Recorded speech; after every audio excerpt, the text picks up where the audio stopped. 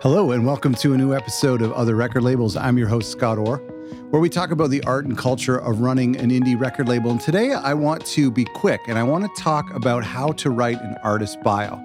Now, instead of listening to this, or in tandem to listening to this, if you're a follower of our podcast, make sure you go back to the previous episode where I interview Sammy Main, who is a professional writer and editor and author.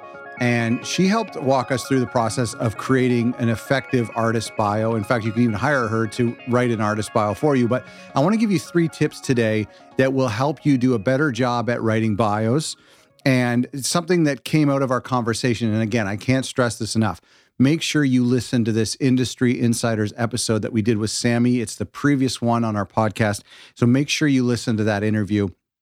And I'll also, if you watch these on YouTube, I'll provide a link in the description below on how you can get access to that. But I want to talk about 3 things that I pulled out of our interview that were enormously helpful for me, and I think you'll find helpful as well. In fact, as we're talking about writing a bio, and I understand, and I talk about this in the episode with Sammy, but I understand that crafting a bio is such an arduous process. It's such a heavy process. I think artists hate to talk about music, hate to talk about how they came up with things. Labels are always asking artists to write a bio or to provide some sort of context for their album and their new release coming out for press or for distributors or for social media platforms. So it is this thing that we all have to do whenever we're rolling out a new record. It's such a tricky thing. For some reason, putting words to our creative process can be kind of tricky. And so there's some really interesting strategies in here. I acknowledge that it's a tough thing to do. As I'm putting these together, I want to remind you, I'm going to update our record label toolkit. So we have this toolkit that you can get for free on our website, otherrecordlabels.com/toolkit. And in this toolkit, I'm going to update it with a little bit of a package for bio writing. And so I'm going to include some of these tips and then a little bit of examples in there as well. So make sure you go back to otherrecordlabels.com/toolkit and download the updated toolkit because we're going to put a little bit of a bio feature in there as well. And that's a free download. Where do you use artist bios? Well, just to first, the obvious spots would be websites on your record label website or on your band's website.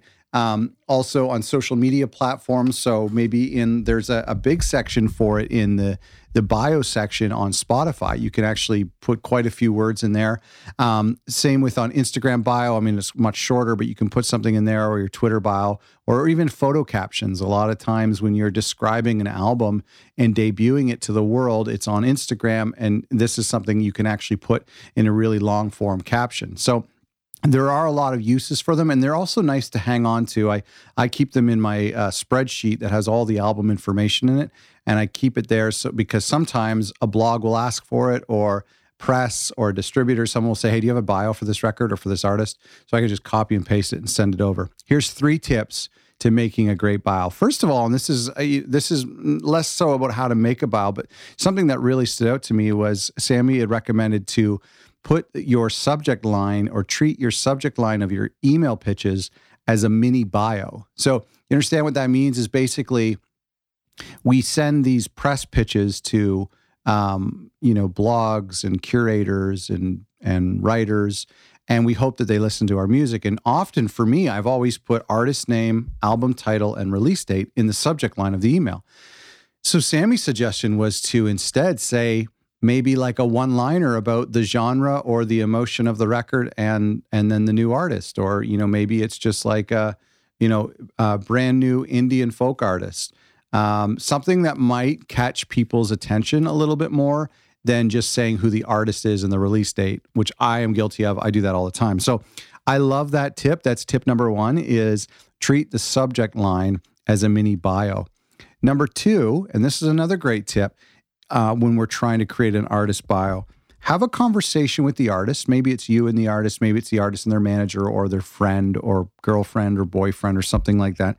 Have a conversation with the artist and record it. So sit on the back porch, on the front porch, sit in the living room, have an hour-long chat about this record and record it. And then you or their publicist go back over and listen to the episode, listen to the recording, and pull out tidbits and little things that they say, one-liners that you can use in a bio. This is Sammy's idea. It's a fantastic idea.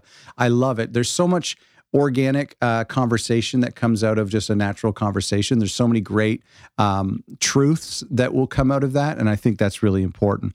And then the final thing is to bring in an outside perspective. And so whether this is hiring a bio writer like Sammy, or this is hiring another writer that you find, or a writer that you admire, or a friend of yours, or somebody in the band, or not somebody in the band, because the idea is that we bring in an outside perspective. And so I really like that piece of advice.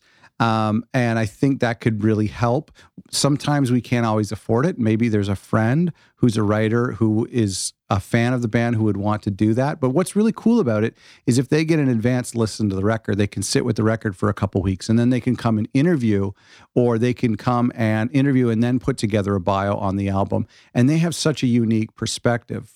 For us as artists or as labels who've been involved in the project for a long time, we can really have a hard time seeing the whole forest for all the trees in front of us. So I think it's really cool to bring in an outside perspective.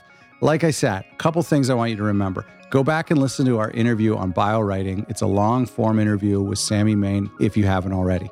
Go to our website, otherrecordlabels.com/toolkit. And in our record label toolkit, I'm going to put some more resources for bio writing that you can find and download for free in there.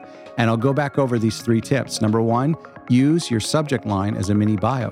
Number 2, have a conversation with the artist and use the transcript of that conversation to help you craft a bio. And number 3, bring in an outside perspective. I hope you found this helpful. Thanks for listening.